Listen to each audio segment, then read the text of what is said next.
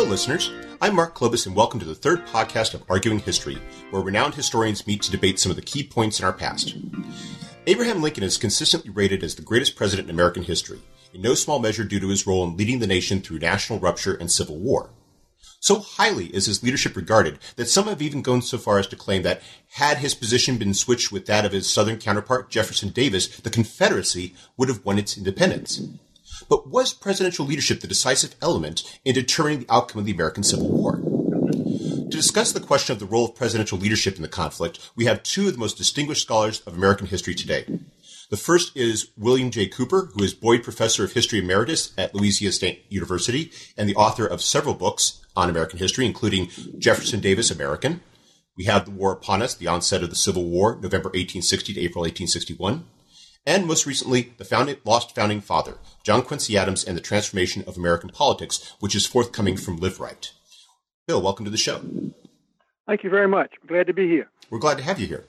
The second is Richard Cowardine, who is Rhodes Professor of American History Emeritus and the former president of Corpus Christi College, Oxford University, who has managed to find the time, in addition to that service, to write an impressive number of books, including Lincoln, A Life of Purpose and Power, and his newest book, Lincoln's Sense of Humor, which will be published in November by Southern Illinois University Press. Richard, welcome to the show.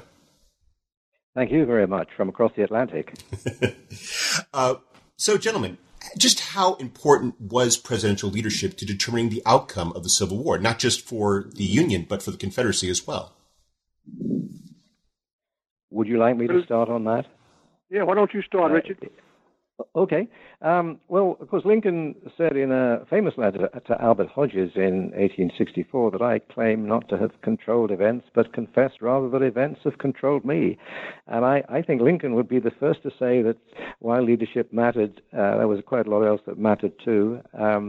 I don't think anyone would contest the fact that political systems are important and that the extent of the resources available to a leader, the economic organization of a country, the strength and size of the army, and of course the interests of foreign powers. So Lincoln would have jibbed at the idea that he made the difference to the outcome of the Civil War. And I think, where I would want to start would be to say, what must a president do that other centers of power can't achieve in the kind of system that Lincoln and Jefferson Davis operated in? And it seemed to me that there were sort of four basic things that they had to do if they were to do the job well. And I can elaborate on these if you want me to, but I think a leader in that system has to be the person that provides the vision of national purpose. Secondly, I think that leader has to have a very clear sense of what the strategic priorities are, and to have a means of to develop the means of advancing that strategy. I think thirdly, you have to have someone who knows how to manage politics, and at least to learn how to manage the military. And I think finally, what you need in a leader in those circumstances, in a democratic polity, is someone who can communicate, who can speak not just clearly, but with an uplift of the heart as to why the war that's becoming increasingly a war of carnage, why that war is worth pursuing. And those, I think, is what a president must do. The extent to which Lincoln and Davis managed to do those is something that Bill and I can pursue. But I don't know whether you would agree with me with those sort of set of headings there, Bill. Well, I think you're right on the money with that. And as far as I'm concerned, Jefferson Davis, if you don't mind, Richard, I'll just go on and elaborate a little bit on what I think he did in those particular areas.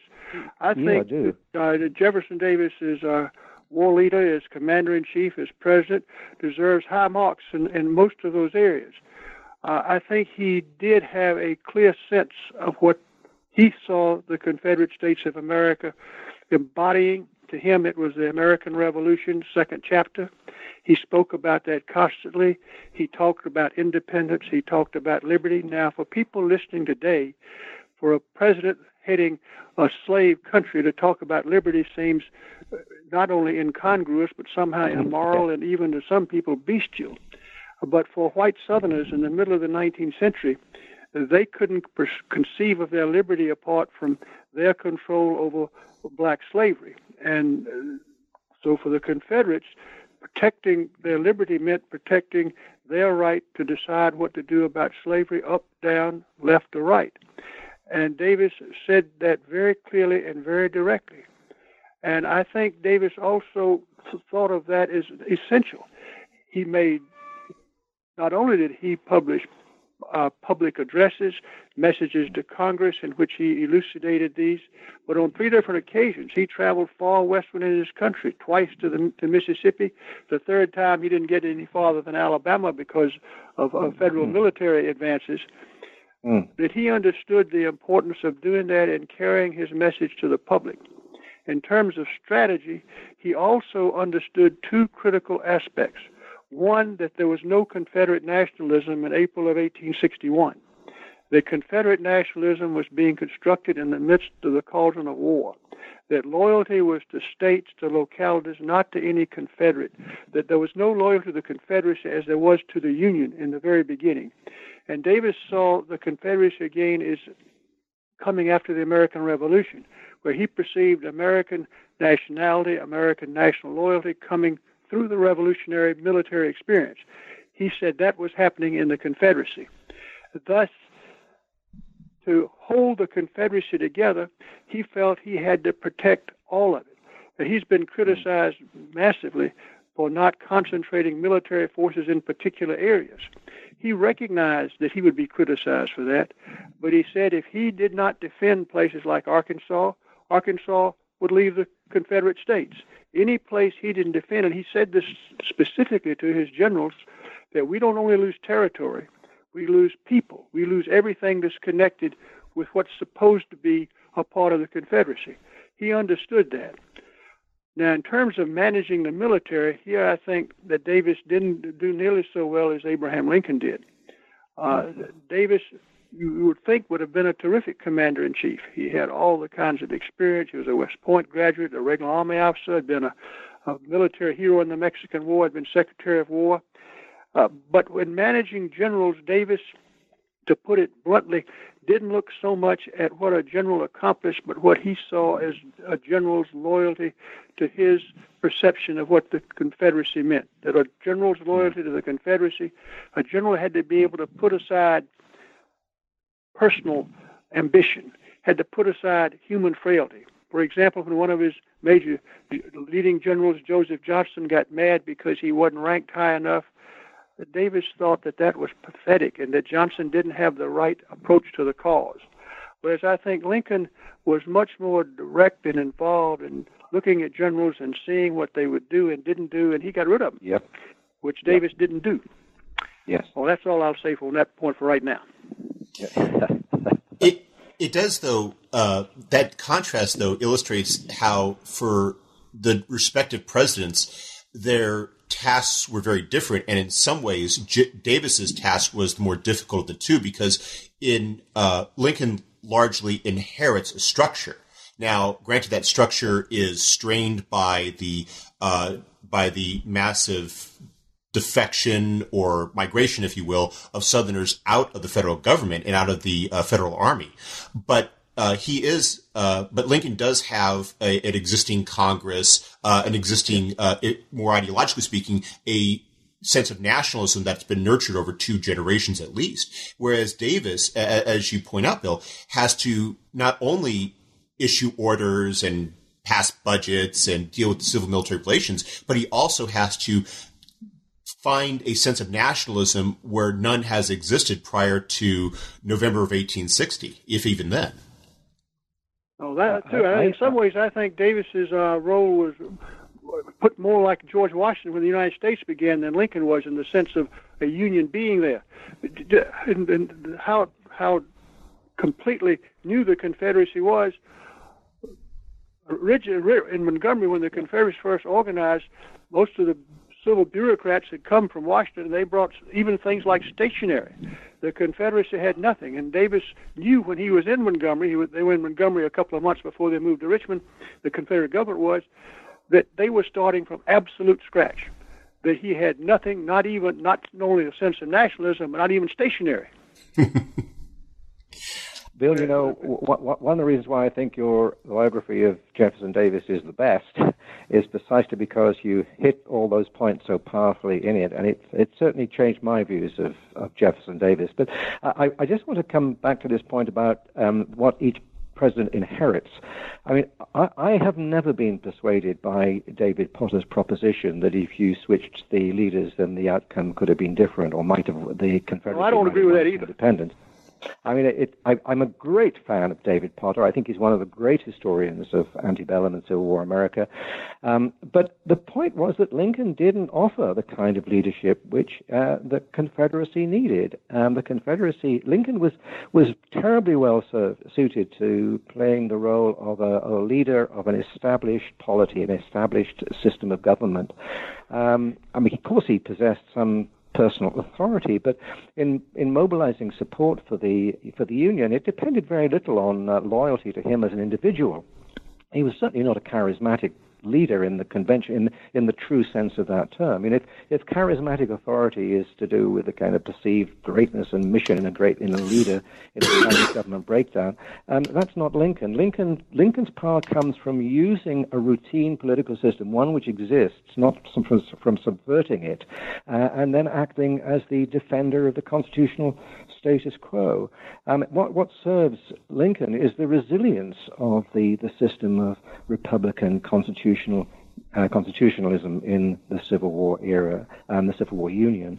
Lincoln understood that, and I mean, there's that time when he was told that he had to be careful because there were plots to kidnap him or to assassinate him, and he said, I don't see what the rebels would get if they killed me or got hold of me. I mean, I'm a single individual, and it wouldn't make the least difference in the progress of the war if they got me. Everything would go on just the same. And that wasn't, in fact, devaluing his role. It was making a statement about the kind of system that Lincoln was leading, whereas Jefferson Davis had something much more difficult and challenging to do. I'm not diminishing the challenge that faced Lincoln, but he did have a functioning political system which he was which had come to fruition and to maturity during his own lifetime. Indeed, he was one of the very makers of that political system. So what Lincoln did bring, of course, was an articulation of what the Union meant, and I think from the moment that he delivers that speech to Congress in the special session of Congress in July of 1861, he's able to elaborate what the Union is for, what it's about. And for Lincoln, the Union was not kind of morally neutral political arrangement. It was a union of values. And that had been very much at the core of his political rhetoric during the 1850s. It had been why he had set himself against the Kansas-Nebraska Act and against Stephen Douglas, why he had declared that the Declaration of Independence demands that all men, black and white, should enjoy the fruits of their own exertions. And for Lincoln, the challenge was in switching the focus in January, February, March of 1861 from the rhetoric of the previous 6 years, where he's been engaged in an ethical assault on the Democratic Party and the doctrine of popular sovereignty, to switching it to an upholding of the values of the Union. But it's not something that's it's hard to do in intellectual terms, because his union that he wants to defend is a union which stands by the values of the Declaration of Independence and the protection of those values by the federal Constitution. And so from July of 1861, when he's preparing to give that speech in Congress, when everything else is going on, the war is just getting underway, the troops are being called up, the people are plaguing him for office, he's having to put people into military and political posts. At the same time, he's trying to find a way of explaining to the country what this war is about. And it is a war, as he puts it, it's a people's war. It's a war about defending a society which operates on democratic values, where you stand by the outcome of an election in a polity, a country, a republican polity, which is unique to the United States, a mass democracy, which is unique in the history of the world. And you have to defend that, because this is a society, a union where men and women achieve in society according to their merit and not according to where they are born or the class into which they are born. And Lincoln is able to articulate this over and over through the war in a way that I think galvanizes all of those who are all of those loyalists, many of whom are not really emancipationists. They aren't fighting the war to end slavery. They are fighting the war for the emancipation of humankind, not for the emancipation of the black race. So I think Lincoln's achievement is enormous, but I don't think he was doing so on a platform in a situation which he had learned to deploy very, very effectively even before he became president. Jefferson Davis became, yes, I don't disagree with it at all. But one of the most amazing things about Lincoln and Davis is when Davis began to try to articulate what the Confederacy was about, the Declaration of Independence was foremost to him. Yes. He said the Declaration of Independence was America's founding document, and it said that if you felt oppressed, that oppressors had to be resisted. And when he made his final speech in Congress in January of 1861, after Mississippi had seceded, he appointed to the Declaration of Independence. Likewise, in his inaugural address as provisional president in Montgomery in February of 1861, he said that the Confederates were honoring the founding fathers of the country. They were honoring their ancestors. They were fighting oppression. They were standing for liberty, and they were standing for freedom. And throughout the war, he tried to develop these themes. And for him, the Confederacy had become the last chance for the success of popular Republican government, because the Confederates were resisting horrible oppression, an oppression that wanted to destroy Southern society. And so Southerners had to resist. And he saw... How far... Yes? Sorry, go ahead, Bill. Go ahead. No, go ahead. Interrupt. I was going to ask you the question, how far did Jefferson Davis feel embarrassed by the cornerstone speech of Alexander Stephens? I don't think I have to be perfectly honest, I have never seen a particular comment he made about it, but I don't think that would have embarrassed him at all. He didn't duck slavery. I mean, the Confederacy was to protect slavery. That was in the Confederate Constitution. But to him, again, liberty and slavery were intertwined. White liberty and black slavery could not be broken. And so he saw the Republican Party as an attempt. He didn't see the Republican Party, Lincoln's party, as so moral, but it wanted power.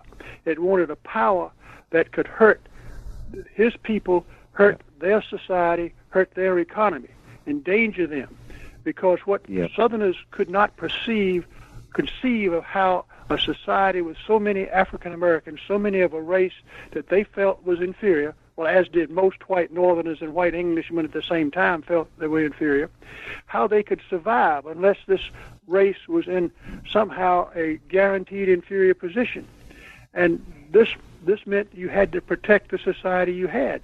And for example, Davis, when he was elected president of the Confederacy and no provisional anymore in November of 1861, he had his inauguration in February of 62 in Richmond. He spoke at the statue of George Washington, which still stands on the Capitol grounds in Richmond. He was consciously trying to connect himself with Washington, not that he thought he was of Washington's statue, but that he and Washington were involved in the same great task. And his messages to Congress, the same thing. And you talked of, you get to the end, he's even willing to jettison slavery to save what he thinks is a Confederate experiment, which is to save liberty from oppression. So I think he spoke the same language that Lincoln did. They just came at it from a very, very different perspective. I was thinking... sorry, Richard, go ahead. No, go ahead. You go ahead. Oh, I was thinking this gets to what's ultimately the counterfactual nature of the question, because we ultimately don't know how Davis would have functioned had he inherited the pre-existing conditions that Lincoln did. We don't know how Lincoln would have responded had he faced Davis's task of having to resituate himself as a second founding father 2.0, if you will. So but it definitely shows how that leadership, it seems both of you are pointing out, is very important in terms of defining that purpose of the war, defining the meaning of it, especially for a population on both sides for whom this challenge is unprecedented. I think Lincoln did more than Richard has been very eloquent in describing Lincoln's rhetorical enunciation of values and his ability to describe values. But Lincoln also had an absolute iron will to see this thing through. Yeah. And on many occasions, it could have been very easy for some other leader in the North to say, look, this is enough. Too many people have been killed. We're going to make some kind of arrangement, and hopefully over time, things will work out. That Lincoln would never do that was one of the reasons that the Confederacy lost. I don't think if Lincoln had been president, the Confederacy made one bit of difference. If the Union had a man in charge who had the iron will Lincoln had, for example, Davis. Davis had the same iron will Lincoln did. He would not conceive of having any kind of end of the war that did not result in Confederate independence. He went to the bitter end on that.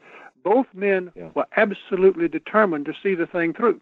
And so if Lincoln had been in the Confederacy, Lincoln would have gone down just like Davis did. After all, the Union Army, as one Confederate general said in the aftermath of the Civil War, all the talk about why the Confederates lost the battle at Gettysburg.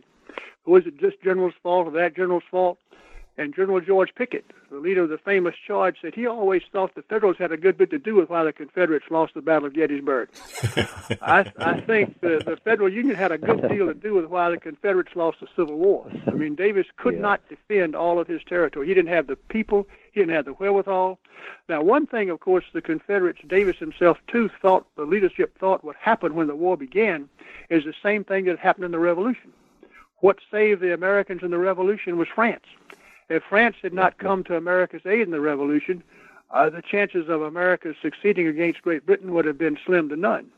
They expected the Europeans to intervene. And when Britain didn't intervene, it was a great blow to the Confederates. They had not anticipated that Britain would intervene. Davis what capability really expected the British to come in. Just can like I just break in there, Bill, and ask the Americans in the American Revolution? And so can I just break in there? Lincoln had been. I agree with Richard about David Potter's greatness as a historian, but I don't care who you could have put in as president of the Confederacy, it wouldn't have made a difference. It wouldn't have made a difference. Bill, can I just come in on that point about kind of the place of the foreign powers? I mean, my admiration for Lincoln's strategic discernment is second to none. And there are a number of elements in that. I mean, the way in which he maximized support, above all, by holding on to the border slave states and by reaching out to political opponents, by adopting a military plan that would exploit the limitations of the Confederates, mobilizing the resources of the Union, and indeed securing international, if not international support, or at least ensuring non-intervention. And when Lincoln had the delicate task in late 1861, in the case of the Trent affair, you recall, where the Captain Wilkes seizes a British mail packet, and the packet is carrying these Confederate commissioners, Mason and Slidell, to Europe, and of course Wilkes is in breach of of international law, but it leads to a huge jingoistic support in the North, and a claim by the British that these must be released. And there were those who said that war was imminent. And of course, Lincoln said famously, "Well, no, one war at a time," and it was a wise position. Lincoln knew that in civil wars there's always the possibility, indeed the probability, of foreign intervention. And what Lincoln and, of course, William Seward, as Secretary of State, were determined to do was to prevent any kind of intervention. They were outraged when the British, in fact, offered belligerent status to the Confederacy, although, in fact, Britain was simply doing that under the terms of international law. My question really is, do you think, I do admire your defense of Davis, and I'm very broadly persuaded by it. But I have never sat comfortably with Davis's position on King Cotton and the emphasis on the power of cotton to bring the British into the war on the Confederate side. They were naive, Richard. They were naive. Yeah. The difficulty was in the decade of the 1850s was the most prosperous decade in the previous generation and a half. Yeah. The Confederate, the price of cotton remained stable while production doubled. The southern states were enormously productive. Wealth was increasing mightily, and they believed absolutely that nobody could do without cotton. It was a very short-sighted belief, and they thought Britain would intervene to protect the source of cotton. No, it was very short-sighted and very naive, but they believed that. Yeah. And how far was that Davis's own reading of events, and how far was it a sort of collective perception? I think it was collective. Yeah. Davis did expect a long, arduous war, which most Southerners didn't. They thought it would be over shortly. I mean, when he first wanted enlistments to go for 3 years or to go for the duration of the war, the Congress wanted to give him 6 months. They ended up with a year, because most Southerners didn't think it would last very long at all. They thought there would be one battle, and the Yankees would lose, and that would be it. And Davis never believed that. He had been Secretary of War. He'd been in the Senate. He knew how strong the North was, how powerful it was. He didn't know Lincoln, but he thought that whoever was in charge in the North, that they had the wherewithal to go for a long way. Yeah. I coming back to your point about Lincoln's iron will. Thank you, by the way, for that. But on Lincoln's iron will, and this counterfactualism, Mark, that you're asking about, what if we'd switched presidents? I agree with Bill that putting Lincoln in the Confederacy would have made not a jot of difference to the outcome. I think putting Jefferson Davis in charge of the Union, however, would have weakened the Union in all sorts of ways. Not least, I think, because Lincoln's party political skill and his working in a system of two-party politics in a way that Davis and those of the Deep South had not over a generation, had kept Lincoln well honed in the arts of political management, and those were skills which I think served him really well during the conflict. He managed to hold together not just a Republican Party, which spanned the radical abolitionists and radical anti-slaverites on the one hand, right through to rather more conservative Unionists on the other, but he also kept within the Union coalition conservative Democrats, not of course Copperheads, or peace Democrats, but war Democrats who saw that this was the only means of sustaining the Union was by a political coalition, which Lincoln was generous in the way in which he developed it. There were those who said to him, early on in the war, just before the war starts, Lincoln is dismissing hundreds of Buchanan appointees to posts. But once the war begins, Lincoln brings into the administration, he brings into government, he brings into the army, of course, political appointees who are Democrats, not just Republicans, and builds a coalition for the war. With that sort of sensitivity to political opinion that had marked his course through, particularly through the 1850s, he knows when and how to move the Union from the Union, defending the Union as it was, to moving to the Union as it now is, or the new Union that is built on I won't say a colorblind vision of liberty, but certainly a vision of liberty which embraces black as well as white. And now I won't. Go ahead. Sorry. Go ahead, Bill. No, I don't disagree with the last thing you said. I disagree with the earlier things you said. I think Davis was a very astute politician. No, in his state, the Whig Party was not as strong as it was in some other southern states. And after the crisis, after the compromise of 1850, and Davis's wing of the Democratic Party finally prevailed in Mississippi, he was pretty much without a serious other party in Mississippi, though he had serious opponents within his own Democratic Party. Yet he'd been in Congress for a long time. He knew exactly how politics worked. And when he became president of the Confederacy, he was not a person who looked only for secessionists. For example, in 1861, when he was appointing all these people to office, as Richard said Lincoln was doing, Davis was doing the same thing. The governor of Tennessee wrote him a letter and said, look, you haven't put enough Whigs in office. Davis wrote back and said, gosh, I hadn't really thought about that because we engaged in such a Herculean task, and I hadn't thought about previous political affiliation, but I will get to it and get to it right now. And in terms of opposition, Davis did have opponents, and they screamed and they howled. But the striking thing is, if you look at it carefully, it's almost an inverse correlation between how loud they screamed and what they accomplished. You look at the state of Georgia, where I live now. That was where the biggest group of Davis opponents lived. Vice President Stevens, Secretary of State Toombs, the Governor Joseph Brown, and yet Davis, they could never get their legislature to turn against Davis. They couldn't do anything. Davis got from the Confederate Congress what he wanted most of the time, even conscription before Lincoln did. He even got the Confederate Congress to go for emancipation, and this was late 1865 to be sure, but still that was utterly wrenching. And one thing I think you need to consider about Lincoln and Davis and what they could manage politically, Lincoln never had to deal with a foreign army in Iowa, in southern Illinois, and southern Indiana, which put enormous pressure on the southern politics.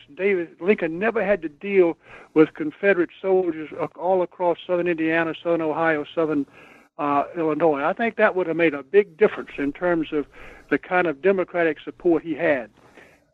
Yes. I certainly stand corrected on your depiction of Davis as someone who is actually, I won't say a party manager, but certainly understands the needs of political balance and the political embrace. But he never went, even though we tried to end slavery, he never went where Lincoln went on race. Never.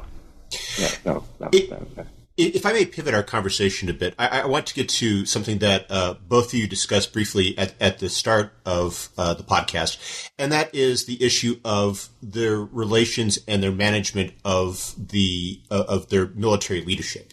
Because here, and this is something that is one of the most frequently discussed topics about the war, which is Lincoln's relationship with his generals and Davis and his relationship with Robert E. Lee, Albert Sidney Johnson, Joseph E. Johnston, as you've already mentioned, Bill. I was wondering if you could speak about that, what each man brought to that role, and how they managed that aspect of the job as president, which of course had never really mattered as much in peacetime as it certainly did during this period.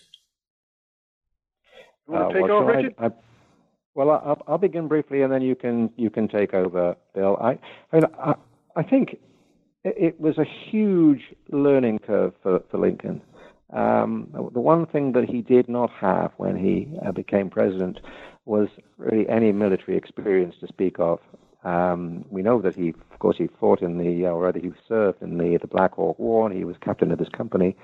But the only, as he put it himself, the only blood he ever saw or shed was his blood, which was shed by being bitten by the mosquitoes. So he's not naive, but he is inexperienced, and I think therefore he lacks Davis's self-confidence. But what he did do was to apply himself as commander-in-chief with just the kind of earnestness and industry that he brought to other matters earlier in his career. I mean, it's the way in which, when as a younger man, he applied himself to reading the books of Euclid and learning logic, learning the law, learning surveying, and he set about learning about generalship.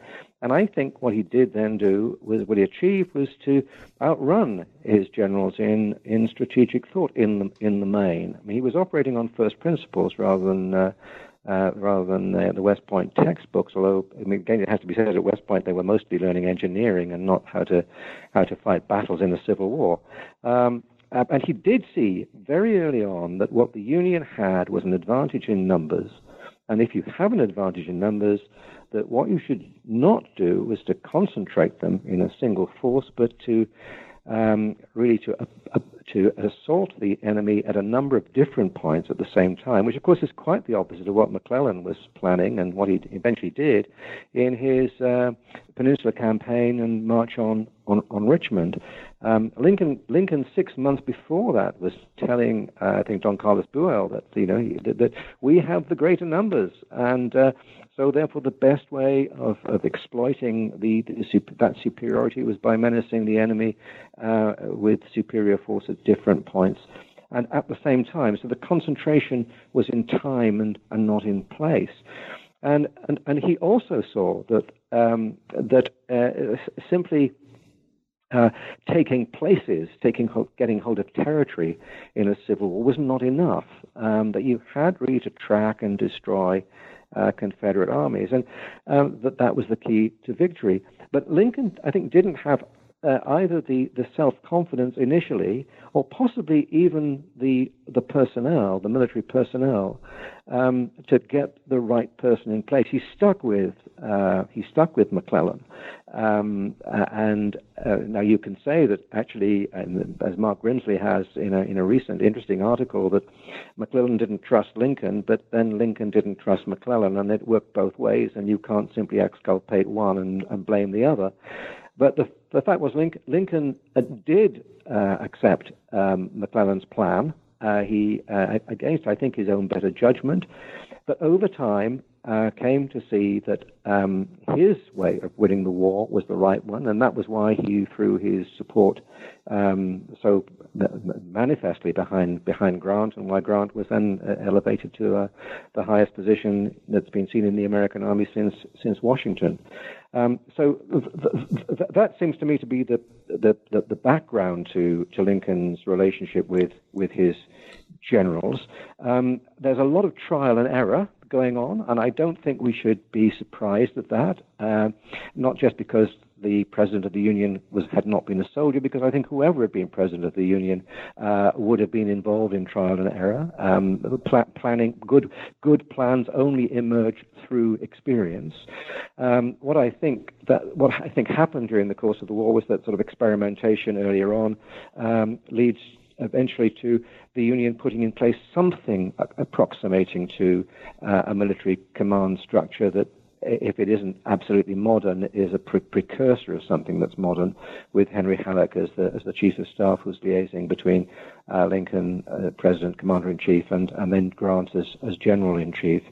The other footnote to all of this is to say that, of course, Lincoln was also, when he was making his appointment of commanders, of generals in the field, was wanting to balance going back to my point about the politics of war, wanting to ensure that there were both Democrats and Republicans commanding the forces, that you have your John McClernand's as well as your Carl Schurz's in the field, and you have your ethnic Americans represented as well as your your more Native Americans. I don't know whether does that chime with what you think, Bill? Well, yeah, I don't have any quarrels with what you're saying. Davis started out with a great deal of confidence. In fact, he never lost his confidence that he knew what to do about the Army. He thought that he would have been successful as an Army commander. He certainly felt he could be Commander-in-Chief. And as I said early on, I won't just go to that ground again. I think he understood his strategic position. I think he understood the weakness of the forces he could employ. He worried about having to defend such an extended line. After all, from the east coast of, say, Virginia or North Carolina to the western border of Arkansas to the center of Texas is 1,000 miles. He had to cover all of that, and he knew that his resources were going to be stretched very thin. And what he kept telling his generals to do was to watch very carefully and to find a place where they could isolate and strike a portion of the Union Army. For example, in 1862, when he had put Albert Johnston, the man he thought was the very best soldier the Confederacy had, in command of an enormous geographic area stretching from the Appalachian Mountains to the Trans-Mississippi. Johnston was in Kentucky. He got maneuvered out of Kentucky down into central Tennessee. And Davis said, look, pick out one part of this Union force and attack it, which is what Johnston did at the Battle of Shiloh when he attacked Grant there. Grant didn't have all the Union Army out in that area by any stretch of the imagination. So Davis understood that. And Davis also understood that the generals he put in place had enormous responsibility. And he was very careful, he thought, in terms of putting generals in place.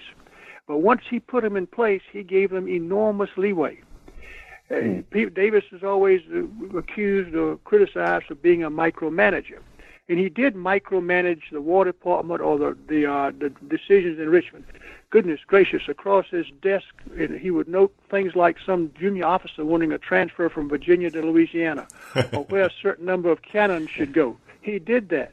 And when messages would leave Richmond signed by the Secretary of War, the Adjutant Inspector General, who was the highest-ranking officer in the Confederate Army, they were all decisions Davis had made, even though the Secretary's or the General's name might be on it. But once he put a general in place, he didn't tell him what to do.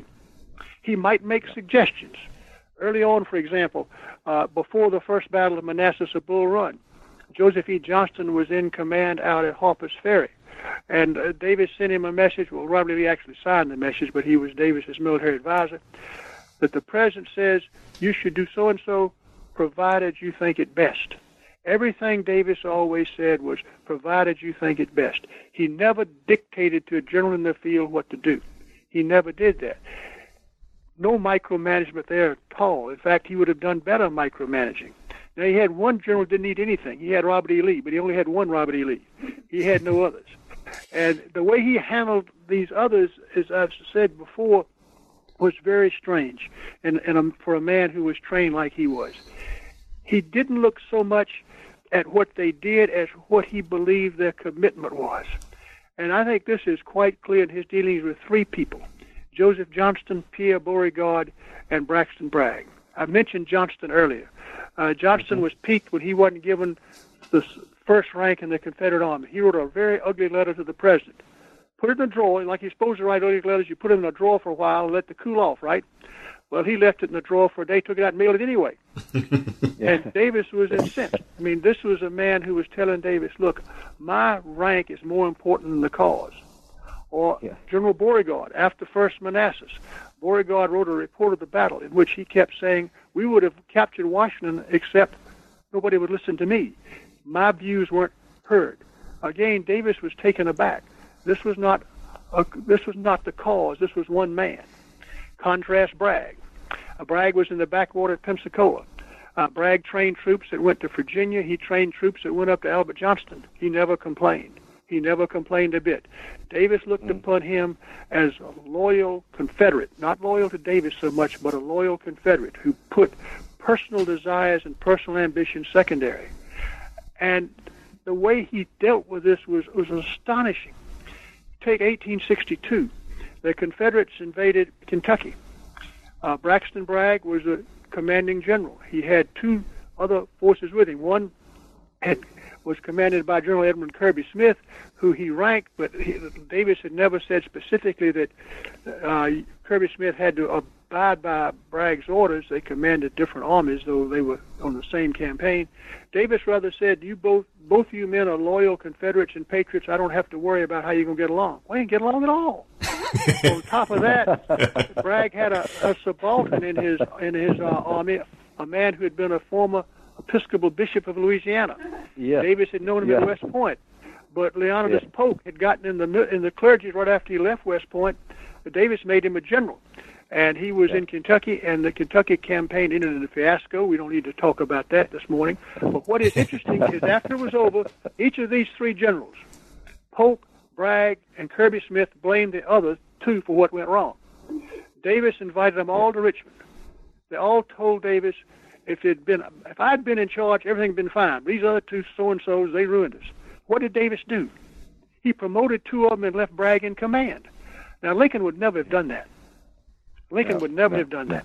Never have done that. If I may, did Davis ever faced the sort of overt political challenge that McClellan posed to Lincoln? After all, McClellan ends up becoming the Democratic nominee in 1864. And while the Confederacy never had an election like that, was there ever a general who, say, openly corresponded? Yes. Well, first let me say they didn't have an election because Davis had been elected in 61 for a 6-year term. That's why there was no election. If the Confederacy had succeeded or if things had gone on, there would have been another election in 67.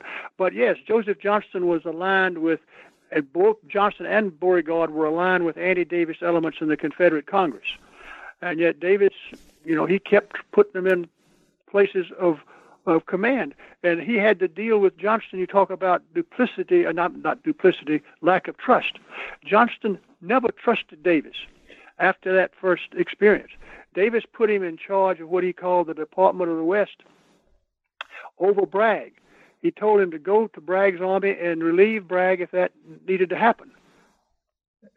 He wrote back and told Davis, well, things seem fine. Well, Davis got all these letters from other generals in the army saying things aren't fine. So Davis ordered Johnston to relieve Bragg and send Bragg to Richmond. Johnston said he couldn't do that because Bragg's wife was sick. And so he didn't do it. And Johnston kept writing letters to his wife and telling his wife that the president has put me in places just to see that I'll fail. So he would take no chances, whatever. He would do nothing. And Davis had to deal with this man. Yeah. Did Davis face, just carrying on with Mark's point, there may not have been an election in the offing, but did Davis face criticism from generals on ideological grounds, political program grounds? I don't think very much, Richard. Not that I have come across. The first because clearly that. Go ahead. So I started saying when the first suggestions about slave soldiers came from within the Army of Tennessee, with general officers who weren't in command down to the division level, you could say that was ideological, but that wasn't at the very top. No, I don't think there was really any ideological. No. Whereas, of course, the challenge that Lincoln had was in dealing with McClellan as a slow coach, as a cautious general, but whose caution probably derived from an ideological position too, of wanting to pursue the war at such a pace that there would be some kind of coming together again, that there would not be an assault on Southern institutions, that slavery would not become, emancipation would not become a part of the war program, and that was a huge challenge for Lincoln, wasn't it? Well, it was. I don't think Davis faced that kind. I mean, for the Confederates, this was an existential situation. I mean, the survival was there. Yeah. Once you get to 1863, so they didn't really face that. But what they would do, for example, in late November of 1864, when he had made John Bell Hood commander of the Army of Tennessee, which was his main army in his Western Theater after he fired Joseph Johnston, he put Beauregard in overall command of Hood out there. And what Beauregard do? Didn't do anything. I think that's what these generals would do. They just wouldn't do anything. They wasn't ideological. They may have felt the war was over. I can't answer that, but they didn't do anything. Yeah. I actually took from when I read your book. There's a point that you were making there. It wasn't overly explicit, but it also seemed that there was a lack of vision of these generals beyond, say, just the command of an army. They couldn't think in terms of a theater. They couldn't think in terms of overall purpose. They were concerned with leading the men from the front and not necessarily the grand strategic vision. They didn't seem to function very well in that respect. And my question is, did Davis have that same grand strategic grasp that Lincoln had? Because that sort of grasp is really rare. The idea of... I think Davis did understand what as I said before, he did understand that he had to defend everything he could. He did understand that he didn't have the military strength, the economic might to carry the war to the enemy, which he really wanted to do. But he also understood that his best general was right there in Virginia, and he supported Lee as best he could. That doesn't mean he didn't do in the West. He just didn't have anybody out there in the West that would perform for him. These people, I don't think strategic vision had anything to do with Joseph Johnston's reluctance to do anything. I think anything to do with John Bell Hood, headstrong, attacks. I mean, they just were men who were put in place, and I think their personalities dominated what they did. Now, people have criticized Lee for not being outside of Virginia. Well, one has to remember two things. One, Lee was not made General-in-Chief of the Confederate armies until the winter of 1865. It was a little bit late to do very much. Second thing to remember is that throughout the war, from the time he was Davis's military advisor in 1861, all the way through, Davis consulted Lee on almost every major decision he made in the West. He even at one point was thinking about sending Lee to command in the West, and Lee said, of course, I'm a professional soldier, I'll go. He says, but I got a question to ask you. I mean, it wasn't put quite this simply. He said, who you could put in my place right here? Davis said, yeah, who I'm going to put in your place right here? So he left Lee where he was. And in 1863, he had a terribly difficult strategic decision to make in the middle of 1863.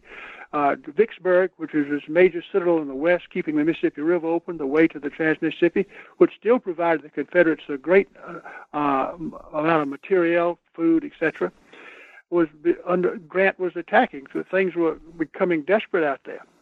Well, there were those who urged Davis to send elements from Lee's army to the west to help defend Vicksburg.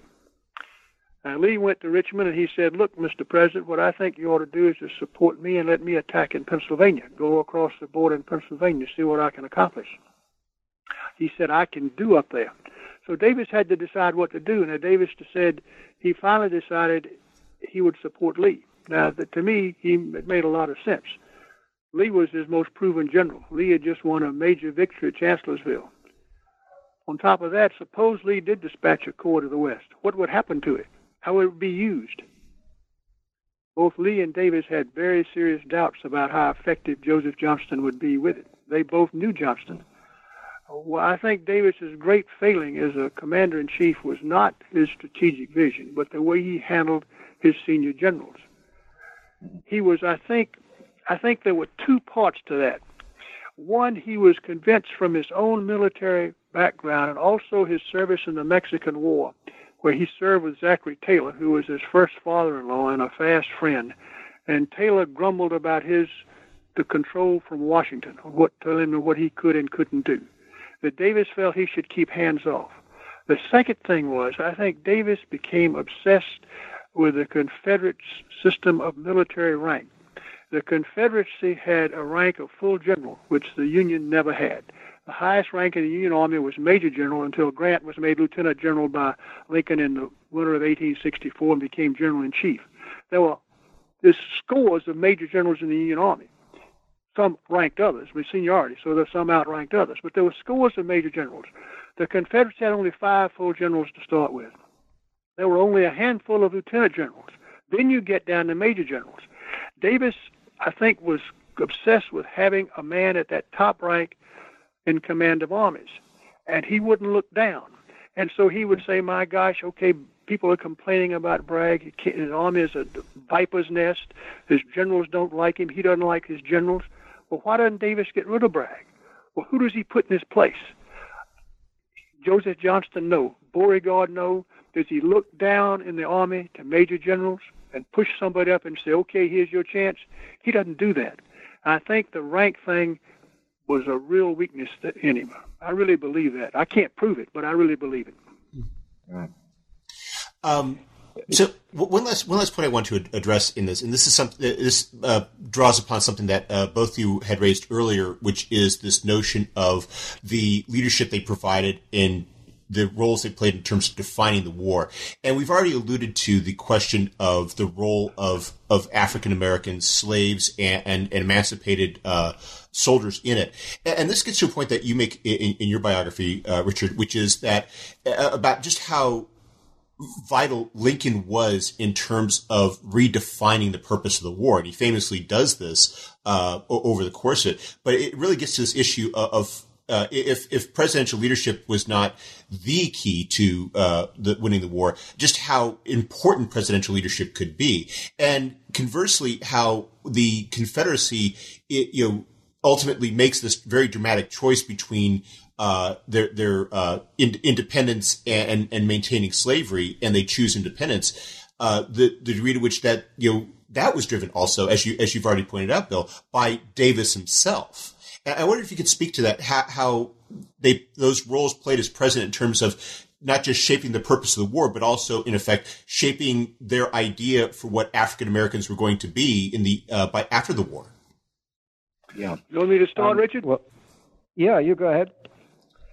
Well, I'll start, not let Richard start, only because what Lincoln did is so well known and what Davis did is less well known. Davis, of course, started off the war defending slavery absolutely. It was constitutional, it was moral, it was right. The Confederacy fought for it.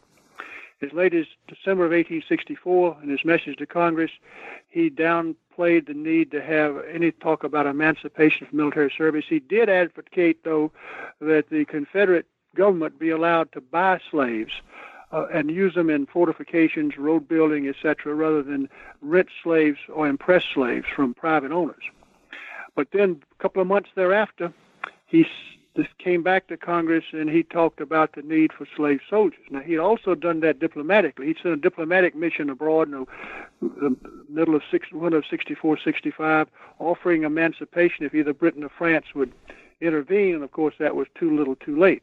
But the Confederate Congress did pass an emancipation law, which is something the United States Congress didn't do. I mean, Lincoln put black soldiers in the Union Army under his authority as commander-in-chief. The Confederate Congress did pass such a law, though it stipulated that masters had to agree to the slaves coming in. But what's interesting to me about Davis's proposal is what he saw in the aftermath. He said to the governor of Virginia, now, of course, if these men come in and they fight armed, they're going to have to be emancipated. Then Davis said they would have the right to go back to their homes and live there where they had lived when they came into the Army. So this means that the post-war Confederate States, had there been such an item, would have had on a piece of land owned by a white man, slaves this man owned, former slaves he had owned that were now emancipated because of service in the military. That's an incredible invasion of private property in terms of telling the landowner who's got to be on his property. Now, of course, whether slaves would have ever fought for the Confederacy, that came so late, they tried to put a couple of battalions together. One was put together in Richmond, but the end came. So one can't say whether or not that this effort would have come to any fruition if the war had continued for very much longer. But not only did Davis push that, I mean, Lee came to that, many others came to that. Now, the opposition was pretty stiff. It only passed in the Confederate Senate because the Virginia legislature instructed the Virginia senators to vote for it. One North Carolina senator even opposed it because he said it violated the Dred Scott decision, which was in 1857 by the United States Supreme Court, which didn't have much effect in the Confederate States in 1865, though this man evidently felt that it should have. So I think Davis did see, of course, at the time he was desperate, and how fully he thought through this, but he had put forth a blueprint for a very different kind of society. Now, nothing about equality now. Don't get me wrong, nothing about equality. We're not talking about even Lincoln's getting past racial divisions, much less any kind of modern civil rights. No, but it would have been a very different kind of society. Okay, Richard. Okay, thanks, Bill. Yeah, as you say, the Lincoln story is better known, maybe more celebrated. It still raises its own questions as to how much of a shift there was within Lincoln himself, as opposed to the purpose of the Union that he articulated. You can, I think, make a case for Lincoln himself always believing that slavery was wrong, but never, I think, as a pre-presidential politician speaking forcibly in favor of any kind of political rights, serious political rights for blacks. And I think what the war does for Lincoln, let's look at Lincoln personally and then maybe look a little more widely. I think for Lincoln, what the war does he keeps his options open. In July of 1861, when he's speaking to whether the relationship between the states and the federal government will be, the southern states and the federal government will remain the same after the war as before, he says it will probably be the case. He doesn't. There's a quintessential Lincoln caution there, keeping options open. But I think it's only really in 1862 that Lincoln comes to the view that he can emancipate as commander-in-chief. However, as someone who has been thinking about the place of slavery in the Union and the nature of the Union the whole of his life, Lincoln, there's a continuity in Lincoln's thought through the war. The Union that Lincoln wants to save in 1861 is no different from the Union that he presides over at the time that he is writing his second inaugural and indeed enjoying the few days of peace that he experiences, or of almost peace that he experiences in April of 1865. He believes that the American Union is a union which embraces within the Declaration of Independence both black and white, that there is the freedom to pursue your economic goals, to enjoy the fruit of your own labor, is something that Lincoln stands by throughout his life. And when he tells Horace Greeley in August of 1862 that he would in order to save the Union, he would either he could emancipate the slaves, or if it's to save the Union, he would actually continue with slavery. That's what he would do. The fact is that the Union that he wants to save is an anti-slavery Union. It's a Union which is dedicated to ultimate emancipation. So I think Lincoln's own ideas about emancipation and slavery don't fundamentally change during the war, nor indeed his attachment to the principles of the Declaration of Independence. What changes is, of course, the context within which you can speak about that. And what changes the situation primarily is the summer of 1862, the failure of the Peninsula Campaign, and their recognition that in order to win the war, this has to be a hard war which makes an assault on Southern civilians, and in particular on removing from the well-being from within the labor force of the Confederacy the slave population, and making an assault on the Southern infrastructure, the economic infrastructure. Presented in those hard, utilitarian, pragmatic terms, it becomes persuasive. But it has also to be presented in moral terms. For Lincoln, it is a moral case as well as an economic and a pragmatic case. And hence, when Lincoln tells the cabinet in September 1862 that he is now minded to issue his preliminary Emancipation Proclamation, he says he has made a promise to his Maker. And this astonishes the cabinet, who have never heard Lincoln talk about God in this way before. But he's made a promise to his Maker that if there is to be an outcome to the Battle of Antietam, which is advantageous to the Union, he will want to issue his preliminary Emancipation Proclamation.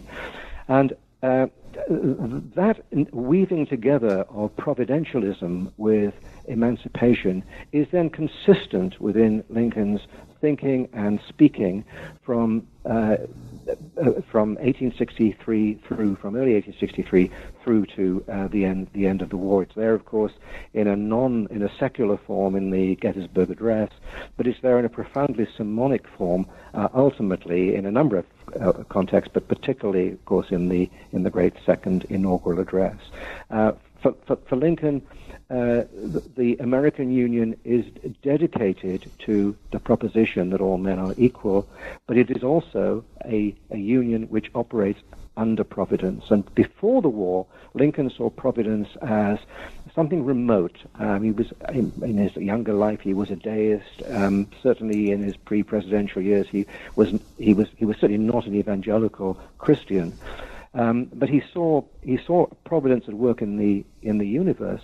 But during the war, that remote providence becomes something much more interventionist and part of human history. And that's the providence that he refers to in the second inaugural when he makes that explanation of why both North and South are suffering, the carnage, the losses, the horrible bloodshed, why they're suffering by the sword. They're doing so because of the sin of slavery. And so my argument really is twofold. One is that Lincoln, in terms of his understanding of what the Union is about, does not change, but in terms of how it applies specifically to African Americans and to raising African Americans to ultimately to a form of political, I won't say equality, but political embrace, sufficient that in his final speech, which is a kind of civil rights speech in April of 1865, he says he wants to extend the vote to those African Americans who have fought as effectively as citizens in the citizen army of the Union. There's those black regiments there, 200,000 blacks who fought for the Union.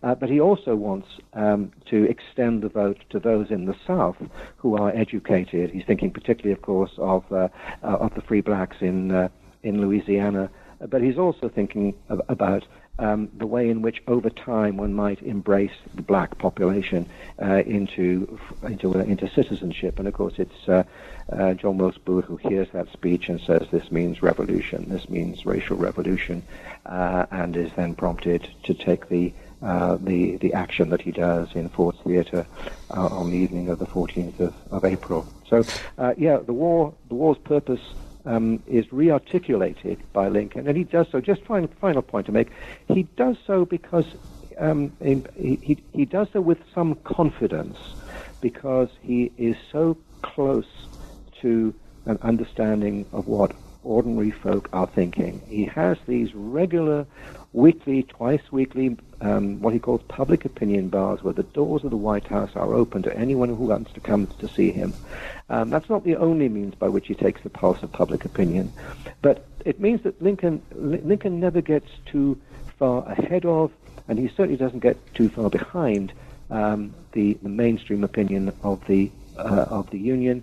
He sees his role as that of a pedagogue, as a teacher, and not as a demagogue. You play to the better angels of people's nature, not to the worst fears of people in the Union, and with some confidence, and certainly with some bravery too. He takes that line in April of 1865, which opens the door to a concept of citizenship, which in 1858 in Illinois he had explicitly denied. Well, I don't want to at all equate Davis with Lincoln on that front. Davis never saw African Americans as equal. To him, the Declaration of Independence, as to most Southerners, when they said all men are created equal, it didn't include African Americans. And when the Davis pushed for emancipation for service, many Southerners opposed that. And when the war ended, there's no poll to tell you how white Southerners felt. But I dare say that the vast majority of white Southerners regretted the end of slavery. They didn't know what they were going to do with this massive black population that they had. Slavery had existed for over 200 years. And one thing you must remember that most people don't think about these days, at that time, over 90% of the African American population lived in the slave states. There were very few African Americans outside the slave states, except in a place like New York City or Philadelphia. There were very, very few elsewhere. Most white Northern Americans had rarely seen an African American, much been associated with them. So Southerners were terrified, very afraid of what was going to happen. And defeat didn't mean that they all of a sudden said, well, gosh, somehow we lost this war, which means we were wrong about race. I don't think very few of them ever thought that. What fascinates me is the commonality here, because while both of them have very different views about race, and yet what seems to me to be coming across here from both of you is that both of them play this very interesting role in terms of redefining this relationship. And that's the commonalities. While Lincoln moves in one direction and Davis moves in another, in the end, both of them share this, how over the course of the war, they're in this process of changing the relationship of the African Americans, slave and free, to the the governments that they were leading, and ultimately to those countries, and how it really does speak to, while as you both have already made clear, that their leadership wasn't the key necessarily to the outcome of the war, they definitely play this enormous role in shaping what the country would look like at the end of it. I agree with that, Mark, indeed. And I think the key moment, there are a number of key moments, but a key moment was when, in the 1st of January, 1863, Lincoln changes the terms of what had been the preliminary Emancipation Proclamation to the Emancipation Proclamation proper. And what he does in that is to drop all reference to colonization of the black population outside the United States. And what he does is to embrace the concept of black troops, of black men fighting for the Union. Undoubtedly, that's driven in part by the need for manpower, for as many as, in a voluntary system. Largely, the Union forces were volunteers throughout the war. But the awareness that there are blacks out there who want to fight is an element in his change of position. But from that point onwards, blacks are then in a position where they can prove their potential for citizenship. And Lincoln, who was probably in Illinois only ever known blacks in subservient positions as barbers and teamsters and so forth, is now in Washington, encountering some sophisticated and educated African-American leaders, but he's also perceiving on the battlefield the valor, the bravery, the commitment, the dedication, the sacrifice of African Americans. And that doesn't remove entirely his ideas about, he goes on entertaining ideas about colonization, but he also sees that this black population must have a place in post-war America, and it must be a very different place from the one that they've enjoyed or have not enjoyed before 1861. Well, I don't disagree with that, but of course, where you would have absolutely ended up had he survived, one can't know, can one, Richard? No. We can't. And of course, what he wanted and what the public would have supported is another matter. And indeed, he would have tried out those ideas in Louisiana, but how far an imposition of a colorblind citizenship within the southern states would have lasted is another matter. We do know how short-lived it was under a different set of presidents. Lincoln, of course, would have brought to the post-war presidency the kudos of having won a war, and indeed the support of a political party, the party of the administration, which Andrew Johnson never had. He would have also had a moral authority that Johnson never had. And indeed, of course, yeah. But that would only have lasted for as long as he was there. Well, maybe it would have survived him, but to the extent that it depended on him, it would only have survived at most for another 3-4 years. That's assuming that he had lived. And I guess one of the human sides of the story that we've both been telling that is just worth contemplating is just what the war did for the health of both Davis and Lincoln, the extent to which they were ground down by the war, and the extent to which, in Lincoln's case, I wonder how well he would have survived how far he would have survived into a second term. Gentlemen, on that note, sounds like a good place to end it. Bill Cooper, Richard Cowardine, thank you very much for taking some time out of your schedules to speak with us. I hope you both have a wonderful day. Thank you very much. Thank you very much, Mark.